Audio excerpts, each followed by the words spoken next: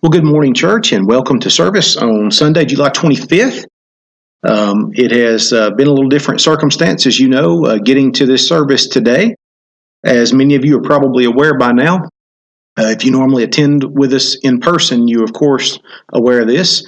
This past week, we had Vacation Bible School, and I'm recording this on Saturday, the 24th. I learned about 2 o'clock this afternoon that one of our adults who was with us all week in Bible school tested positive this morning for COVID. This person was exposed apparently last weekend, but did not learn of the exposure till later in the week. Mild symptoms have occurred later in the week, and so out of an abundance of caution, we decided to make this Sunday a podcast Sunday. I know none of us wanted to do that, but hey, it's just how it happens.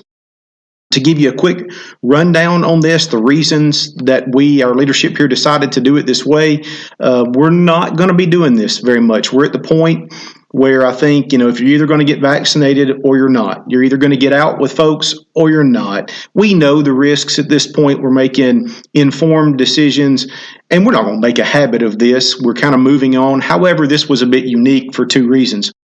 First of all, Bible school has been our most lengthy experience together since COVID hit, as well as a little bit more of an unguarded experience. We've had a lot of people in and out of the church this week. And so just because of that, it's been obviously one of our larger gatherings since COVID hit. And so we felt a little bit uneasy because of that. So many people coming and going and potential exposures that we might not know about yet. And so that leads us to our second reason. The deacons and I felt like since we found out at 2 o'clock today and we'd be at church bright and early tomorrow morning, there just wasn't enough time to make sure that if others are going to develop symptoms, for us to know. Obviously, exposure has happened. We just don't know if anything's going to come of it. And so out of an abundance of caution, we decided to do this. I'm going to tell you again, I enjoyed Bible school. I don't regret it one bit. I'm so glad everybody who came was there. And this is just one of those things. As we return to normal, whatever that may look like, this is going to happen. It's going to happen. We're going to make informed decisions. We're going to gather. We're going to keep moving forward. We're not going to run from this. But just because of the uniqueness of the circumstances, that is why we decided to approach it with caution. If a few things had been slightly different, we would probably have rolled on, and we are planning to roll on next Sunday and move on from there. Okay, so thank you for joining us, whether you would normally be at church in person or you're joining us from somewhere else around the world. Thank you for joining us by podcast today. We have 2 questions left in our series as we're exploring the questions that Jesus asked, and we have 2 more left this week and next week. So for this week, if you'll please take your Bible and turn with me to the 21st chapter, very last chapter of the book of John, John chapter 21, and when you get there, be finding verse 15. I think this is one of the more penetrating questions that we ever heard Jesus ask. Now, if you remember 2 weeks ago, we looked at that famous, probably the most famous of all his questions, who do you say I am? And I don't know that it gets more potent than that, but this one today is penetrating. Our question for today is, do you love me? Man, that just gets to the heart of it, doesn't it? Literally, to the heart of it.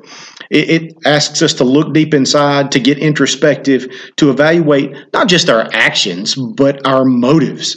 And not just our actions, but our thoughts and our feelings, even our emotions. Do you love me? Well, love is an affection, an emotion there. Love is an action. Love is even a mental action. And so Jesus is asking us to look deep inside today. Many of you will be familiar with the story. We're in John chapter 21. As the chapter opens, we're told that Jesus has been raised from the dead. He has been crucified, put in the tomb. He has burst back to life. And he wasn't with his disciples constantly in that 40 some odd days between his resurrection and his ascension back to heaven. He would appear and then he would not, and he would be in and out, so to speak. We really don't know, for the most part, what the Lord was up to during that time. Well, we're told in John chapter 21 that this is another time that Jesus manifested himself to the disciples after his resurrection. It happens, we're told, at the Sea of Tiberias, better known to you and I as the Sea of Galilee, the same place, okay? Well, the disciples are tired of waiting for Jesus in these pop in and out appearances. And so Simon Peter says, hey, you know what? I'm going fishing. Now, that was a natural thing for him to do because he was a fisherman by trade, as were others in the group, several of them. A full 1/3 of the disciples, at least, were professional fishermen prior to their call. And so he says, we're going fishing. Now, I've heard people say and preach even, this means Peter's tired of waiting and he's going back to his former way of life. I don't believe that. I believe this is simply Peter saying, I'm bored, I'm tired of waiting on the Lord, let's go fishing. So they all say, well, Pete, we're going with you, okay? Well, they go out, they fish all night long, and as it would have, with 1/3 of the crew, professional fishermen, they don't catch a thing. Not a thing. They don't even so much as put a minnow in a net. I mean, they don't catch anything. Now, if you like fishing, then you know that when you've gone and you've been out there all day and you've sweated and you've toiled and you've fished and you're smelly and you come home, the last thing you want to hear is for that smarty person to say, hey, what'd you catch? And you have to eat your crow and say, nothing. Well, the next morning, day is breaking, we're told in John 21, verse 4. Jesus stands on the beach a good ways away from their fishing boat, but they don't recognize yet that it's Jesus. And so Jesus lifts, I can imagine Jesus kind of lifting his head and cupping his hands to his mouth and shouting out across the water, children, do you have any fish? Or better yet in the translation, children, you don't have any fish, do you? Almost toying with them. And they answer, no. Okay? Now, if you enjoy fishing, the one thing worse than being asked if you've caught anything when you haven't is being told how you should have caught something. And so then Jesus says in verse 6, well, why don't you cast the net on the right side of the boat and you're going to find a catch? I can only imagine the frustration in the disciples at this point, okay? They don't know it's Jesus yet. They haven't recognized that. And so for whatever reason, be it just pure entertainment value, they drop the net over and guess what happens? They haul in a catch that they couldn't even get into the boat. And understand, they're pulling that net over the side of the boat. That's how it was done on the Sea of Galilee back in those days in those small fishing vessels. Okay? They can't even get it over the edge, not with all of them pushing. And I'm sure others had to be on the other side of the boat so that it wouldn't topple over. And so they can't even get it in. Well, immediately, of course, John recognizes, this is recorded in verse 7, it's the Lord. He realizes it's Jesus. Well, Peter, who is, of course, stripped down for work, he throws himself into the water and swims to land. Peter's so impetuous and bold to meet Jesus. And while he's still swimming to get there, the other disciples, still dragging the net, we're told, because they can't get it in the boat, they drag the net to the shore. And there, Jesus has a charcoal fire going. He's already got some fish on it. And they bring some more fish, they cook it, and there they have breakfast on the beach with Jesus. What a sweet time it must have been. Well, once this all starts, once he invites them to breakfast and they sit down and eat, they finish breakfast, and that is where we pick up the story. So John chapter 21, verse 15. So when they had finished breakfast, Jesus said to Simon Peter, now there's the whole group, but he turns his eyes and his attention to Peter. So when they had finished breakfast, Jesus said to Simon Peter with an audience, Simon, son of John, do you love me more than these? And really, we don't know, does it mean these as in the fish and that way of life, these as in the disciples, but do you love me more than these? He said to him, yes, Lord, you know that I love you. He said to him, tend my lambs. He said to him again a second time, Simon, son of John, do you love me? He said to him, yes, Lord, you know that I love you. He said to him, shepherd my sheep. He said to him the third time, Simon, son of John, do you love me? Now, Peter was grieved because he said to him the third time, do you love me? And he said to him, Lord, you know all things. You know that I love you. Jesus said to him, tend my sheep. Truly, truly, I say to you, when you were younger, you used to gird yourself and walk wherever you wished. But when you grow old, you will stretch out your hands and someone else will gird you and bring you where you do not wish to go. Now this he said, signifying by what kind of death he being Peter, would glorify God. And when he had spoken this, he said to him, follow me. Peter, turning around, we get the picture here. They get up, they begin moving away from the crowd of disciples. Peter, turning around, saw the disciple whom Jesus loved, that's John, following them. The one who also had leaned back on his bosom at the supper and said, Lord, who is the one who betrays you? John is being careful to identify himself without using his name. So Peter, seeing John, said to Jesus, Lord, and what about this man? Jesus said to him, if I want him to remain until I come, what is that to you? You follow me. What a penetrating conversation between the two. Now, they had a lot of amazing interchanges. Jesus and Simon Peter, they had this unique connection, those two did. And so often we can learn a lot about the Lord, his intentions, ourselves, everything, just by kind of, listening in and putting ourselves in Peter's shoes. I don't think they ever had a more intimate interchange than this. And that question, 3 times he repeats it. Do you love me? Do you love me? Do you love me? Would you allow him to ask you that question today? Not, do you follow me? Not, do you go to church? Not, do you read your Bible? Not, do you do good things? Do you love me? How many relationships in our lives have been brought to that point a time or two? With your children, do you love me? With your spouse, do you love me? With your parents, do you love me? That person across the street, do you love me? And here today, the Lord, do you love me? I'm going to give you 3 lessons today, so important and so penetrating this question. First lesson, love defines our relationship with Jesus. Okay, now there's a lot of defining characteristics. Don't misunderstand me. I'm not trying to make a mountain out of a molehill, but I'm going to say love defines our relationship with Jesus. Now, there are a lot of other characteristics, a lot of other traits that go into our relationship with him, but we cannot have that relationship as it is meant to be, a saving relationship with Jesus Christ, without love between us. Love defines our relationship with Jesus. Let's go back and see how we see it. I know you've already seen it, but let's revisit, okay? So back to verse 15. He asks Simon Peter, Simon, son of John, do you love me more than these? And again, does he mean by these the fish in that life? Does he mean these, the disciples? He's calling upon Peter's heartfelt love. By the way, Jesus knew that love was there, but he's ready to make a point, and we're going to see it in just a second, okay? Do you love me more than these? Yes, Lord, you know I do. Simon, again, the second time, do you love me? Lord, you know I do. Simon, the third time, do you love me? Lord, you know all things. You know my heart. You know I love you. What's the point? And by the way, why in verse 17 was Peter grieved because he said to them, because he said to him the third time? I think we all know why. What else happened 3 times only recently, within a month ago in Peter's life? You know. Before the rooster crows 3 times, Peter, you will deny me. Lord, it'll never happen. And of course, it did.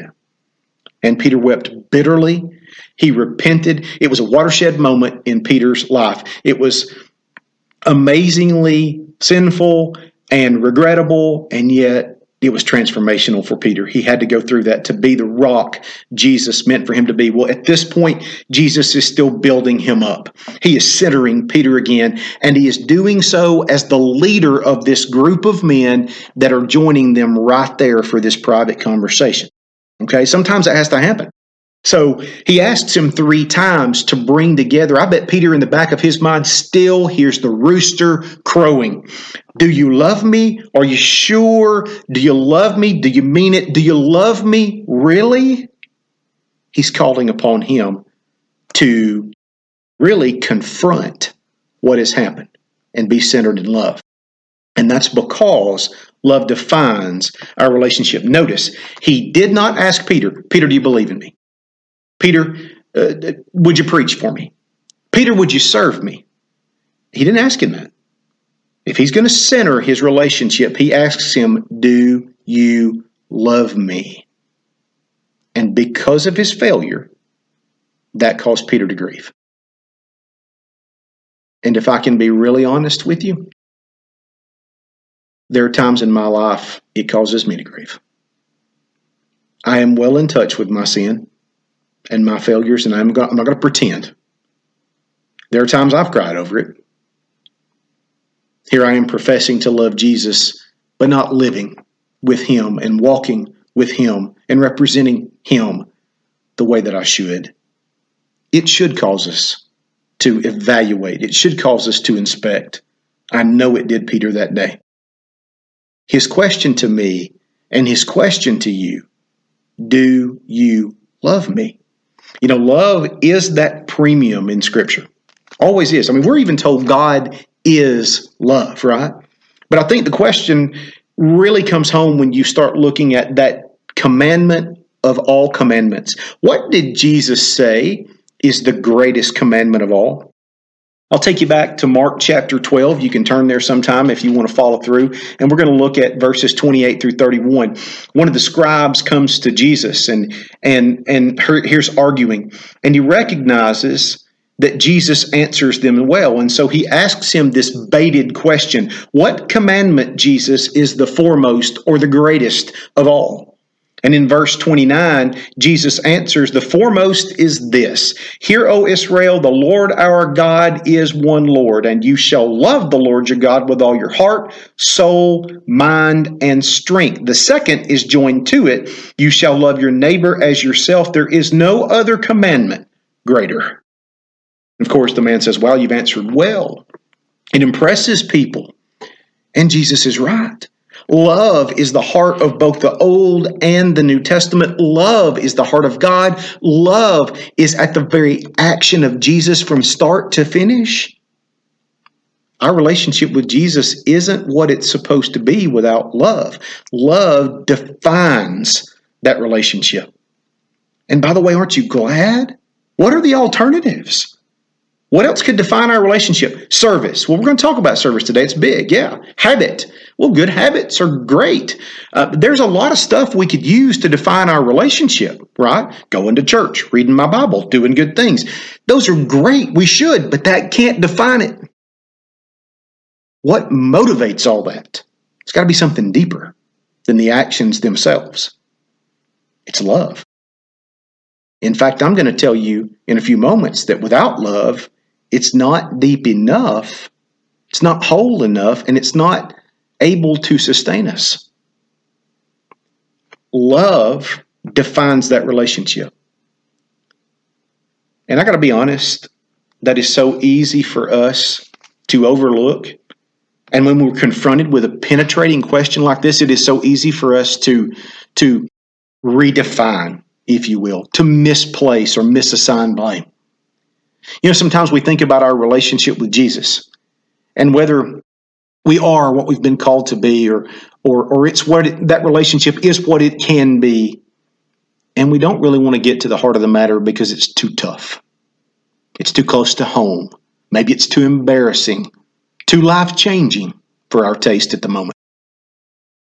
We want to say, well, I'm not telling everybody about Jesus because I have a speaking problem. Well, maybe you are shy. Maybe speaking's not your thing. Hey, I know we're Americans. Second on the list of our greatest fears, right behind death, is public speaking. I get it.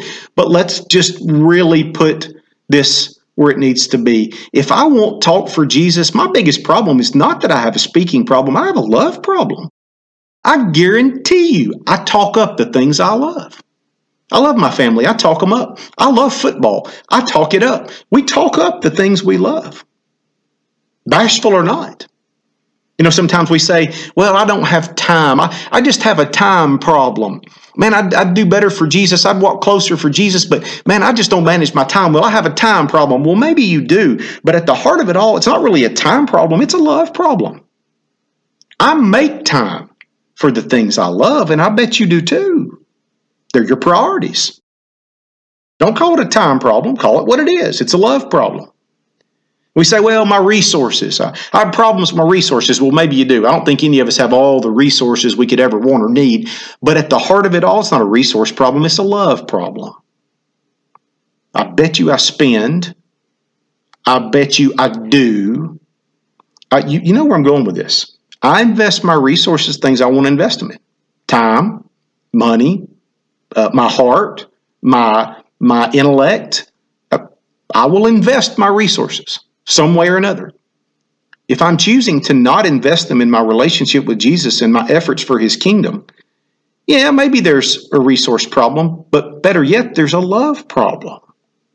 We love to reassign the blame and label it, don't we? Jesus is not allowing Peter or us that option. Do you love me? That is the question. He's not asking to insult us or make us feel bad. He's asking so that we get the center and the heart of it all. If we are to walk with him, as we can and should, love. How do you do that? Maybe you're sitting there thinking, I do have a love problem. Well, I pray and I draw close. I study his word and just get my fill of it. I worship him. I force myself to get uncomfortable in those areas where I would maybe have a love problem. I do what is necessary to cultivate love in my relationship with Jesus, because love defines it. The second lesson we see from this conversation, love empowers our service for Jesus. A moment ago I said we get back to service, and we will. How is it that we show our love? Okay? Now, we might say, well, I can show love in a lot of ways, and that's true, but there is one way throughout the New Testament that is called upon for us to show love, and it comes up right here. So go back to verse 15. When they'd finished breakfast, he asked Simon Peter, Simon, son of John, do you love me more than these? Yes, Lord, you know I love you. How does Jesus respond? Tend my lambs. Okay. Next verse. He said to him again a second time, Simon, son of John, do you love me? Yes, Lord, you know I love you. And what does he say? Shepherd my sheep. Next verse 17, the third time he says it, Simon, son of John, do you love me? Peter is grieved, and he answers, Lord, you know all things, even my heart. You know I love you. And what does Jesus say? Tend my sheep. 3 times he asks, 3 times Peter answers, and 3 times Jesus responds with the same imperative. Tend my lambs, shepherd my sheep, tend my sheep. Now, there is tweaking in the wording, but all 3 times it means the same thing. Okay? Just like you and I, for emphasis, might repeat ourselves 3 times, we tend to do things in threes, and we might tweak our wording to get the same point across. That is exactly what Jesus does here. He tweaks the wording. Okay? What is he saying to Peter, though? If you love me, you will serve me, and you will serve me by serving my people. I'm just going to go ahead and get this out of the way. You hear people say all the time, I don't have to be part of a church to be a good Christian. I understand the point of that. I really, really do. I also know in certain cases where there is persecution, or maybe people are in isolation, I get that you can't. But wherever we can, what is the number one reason for associating with a church, for practicing corporate worship, for all of that? Why? Well, there's a bunch of benefits. Number one, I grow as I rub shoulders with people who are unlike me. It forces me to take on the image of Jesus. Number two, I'm encouraged and I'm challenged by those people that I'm there with. Number three, hey, we can do a whole lot more together than we can in isolation. Lone Ranger Christians don't do well. All those things, we could keep the list going, right? But what's the number one reason? Some people are going to say, because Jesus said to. And that ought to be enough. I agree. He did command us to assemble together, to worship together, to grow and serve together. True. But I would say even more. What's the number one reason? Because this is how we show our love and our service for Jesus. We do it by loving and serving with others, by rendering love and service to others and for others. He says it right here. Pete, if you really love me, prove it. And you're going to prove it by serving my sheep. Now, this idea of the sheep is old. We're talking about Old Testament stuff, okay? Go way back. I can think of Psalm 100, verse 3. We are his people and the sheep of his pasture. I can think of Isaiah 53, 6. All of us, like sheep, have gone astray. I think of Jesus elsewhere referring to us as the sheep and himself as the shepherd. John 10, 11. I am the good shepherd. The good shepherd lays down his life for his sheep. We know who he's talking about. So that's no mystery. This would have been easy for the disciples to have related to, and us too. We are the sheep, his people. So he's saying to Peter, if you love me, then you're going to do the really hard work of loving me by loving others. Man, that's tough. I mean, it just really is. You know, it's tough. We don't like all these people. Some of these people talk different than me. Some of these people have different perspectives. I'm an Alabama fan. Some of them, I don't know how they do it, but they root for Tennessee. I'm a guy. Some of them are girls. I'm a middle-aged fella. Maybe they're so young, or maybe they're older than me. I'm white. Maybe they're African-American or Asian-American. I've always been in this country. Maybe they immigrated to this country. They may be so different than me. Maybe they have completely different perspectives and ideas. Maybe sometimes we got to agree to disagree. You mean to tell me you mean for me to love you by loving them? And the answer to that question is yes. And the truth is, we're stronger, we're more joyous, we're far more productive if we love each other that way, despite our differences. And Peter, very soon in his life, is going to be confronted with that. You remember, Peter is one of those that really gets it going with the Gentile Christians, and it was a confrontation of ideals and emotions and experiences for Peter. It was hard. He had overcome some baggage, some prejudice, some bad experiences. But he did it because he loves Jesus.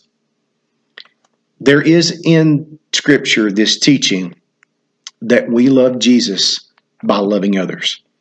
It's a lot of places, but to me, the strongest place is from the lips of our Lord himself. Matthew chapter 25, the full passage is verses 34 through 46, but I'm going to read just a little bit of it. You'll recall Jesus is predicting the judgment, and he's describing the judgment, what it's going to be like. And he says, my people are going to be surprised at what I'm going to say to them because I'm really going to be pleased with them and I'm going to brag on them, and they're not even going to know when they did it. On the other hand, all these people that are self-serving and they think they're good to go, I'm going to pronounce judgment on them, and they're not going to understand it because they don't understand when they overlooked me. You remember the analogies that he gave? I was sick. I was in need. I was in prison. I was alone. You came to me. You helped me. You served me. You ministered to me. Lord, when? And do you remember what he says? Truly I say to you, to the extent that you did this ministry, that you served and loved and helped one of the least of these brothers of mine, you did it to me. Now the others, he'll say, look, I was in need. I was in prison, I was hurting, I was lonely, and you didn't lift a finger to help me. Lord, when did we see you like that? We would have helped you. And what does Jesus say? Truly I say to you, to the extent that you did not do it to one of these least of these, you did not do it to me. Jesus is connecting so strongly himself and his people. If we love him, we will prove it by loving each other. Right? That's how it goes. That is how we prove it. And speaking of proving it doesn't happen overnight. It takes a long time. For most of us, a lifetime of character etched out in Christ. And that leads me to my third lesson. Love sustains our commitment to Jesus. You remember when we read the story in verse 18, there's a transition point. At some point in time, Jesus and Peter get up and begin walking away from the fire, walking away from the gathering of the disciples so that they're kind of talking privately as they go. Jesus gives Peter this mind-blowing prediction, one that I would never want to receive. I can't imagine how hard this would have been for Peter. This mind-blowing prophecy of how he's going to die. And we know Christian tradition tells us that Peter died hanging upside down on a cross because he didn't feel himself worthy to hang as Jesus did. He was crucified for his faith. So this prophecy comes true. Can you imagine if you were told? I don't want to know. Well, Peter's told. And taken aback by it, he responds. And so you remember, he tells Peter in verse 18 how he's going to die. And then in verse 19, John clarifies that he says this, signifying by what kind of death Peter would glorify God. And then all he says to Peter is, follow me. Well, Peter responds, impetuous as ever, in verse 20. Peter turns around, and apparently John is following closely at a distance, and he sees John following them. And so in verse 21, Peter says to Jesus, okay, Lord, I got to do that. I got to pay the ultimate price. What about this man? And before you judge Peter, how many times have we looked around in life and said, well, Lord, I'm not as bad as so-and-so. Or why does so-and-so have it better than me? I'm a better person. Or why do bad things happen to me when so-and-so's got it so good? We love to look at so-and-so. So what about me? And what about John? Right? We respond the same way. So he looks and he says, okay, well, if that's my future, what's going to happen to John? Well, Jesus responds with a rebuke and a challenge. Verse 22, if I want him to remain until I come, what is that to you? Stop worrying about what I do with other people. I'm talking about my relationship with you, Peter. You follow me. Whew. That's tough. That's tough. Let me ask you, what is able to sustain our love, our relationship, and our service to Jesus? Because let's face it, there are times it's not sustained very well in our lives. We have our ups and downs, our ebbs and our flows. What sustains over the course of our lives, our walk with Jesus and our service for him? Only love. Can you think of some alternatives, though? I would say many people try to sustain their relationship and their service through, for example, habit. I get good habits. I go to church. I do this. I do that. Well, what happens if you ever break the habit? If all it is for you is a habit, you're going to find that habit hard to hold on to and hard to reinvigorate. Some people do it strictly because of cultural pressure. Maybe it's your family expects you to be a Christian, or this group that you're with expects you to be in church, and out of pressure you do certain things. Well, that's all well and good as long as you have good peer pressure, but what if the pressure changes? What do you do then? Pressure comes and goes. Culture doesn't know which end is up half the time. There's going to be sway there. That can't sustain your relationship or your service. How about this one? Good old-fashioned guilt. Well, if I don't go to church, I'm going to feel bad. If I don't help that person, I'm going to feel bad. If I don't read my Bible a little while or pray today, I'm going to feel bad. Really, that's all you got? But guilt motivates us sometimes. I'm going to feel bad if I don't, or what are they going to think if I don't? Guilt or shame, fear of regret. None of that is able to sustain our relationship and our service. It won't sustain it. It's just not deep enough, personal enough, powerful enough.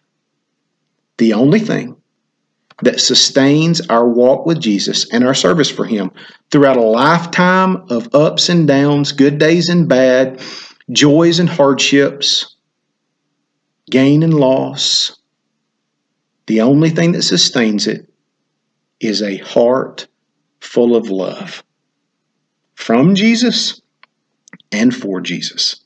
That's what he's trying to tell Peter. Peter, you're never going to get to that upside down cross if you don't love me. You're never going to follow me throughout your lifetime if you don't love me. And if you do love me the way you just told me 3 times, you'll follow me. I'm reminded of that famous verse, actually 2 really, in 1 Corinthians chapter 13. Love bears all things, believes all things, hopes all things, endures all things. Love never fails. If you're struggling in your walk with Jesus, can I make a suggestion that not to start with a new habit? Not to start with a new task? Not to start with a new activity? Start by digging deep into your heart, getting alone with Jesus, renewing and reinvigorating your love for Him. And then find those activities, find those habits, find those actions that stimulate that motivate growth in love. If we fall deeper and deeper and deeper in love with Jesus, the following will come. Because we won't be able to do without Him. I remember when I first fell in love. I've said this many times. I have loved one and only one woman in my lifetime. I didn't date a whole lot in high school. I think I was just too big of a dork for that. When I met Angel and I fell in love, that's first one, only one for me. I wouldn't know what it feels like otherwise. And I remember it. I thought about her. I wanted to do things for her. I love sharing our stories of what we did Saturday. Or I wanted to be with her, wanted to spend time with her. That's what love does, doesn't it?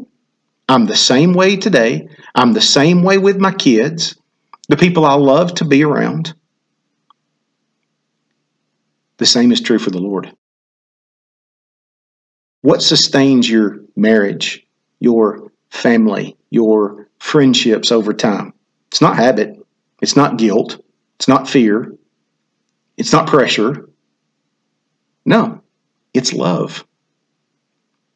So if you find yourself with a love problem, start there. The other stuff will come. So when He says to Peter, follow me, the point is, if you love me, you're going to stay with me. And Peter does. He becomes that rock that Jesus always predicted he would be. He goes to this death Jesus predicted in verse 18. I don't know what your future in mind may hold. I don't know what end we're moving to.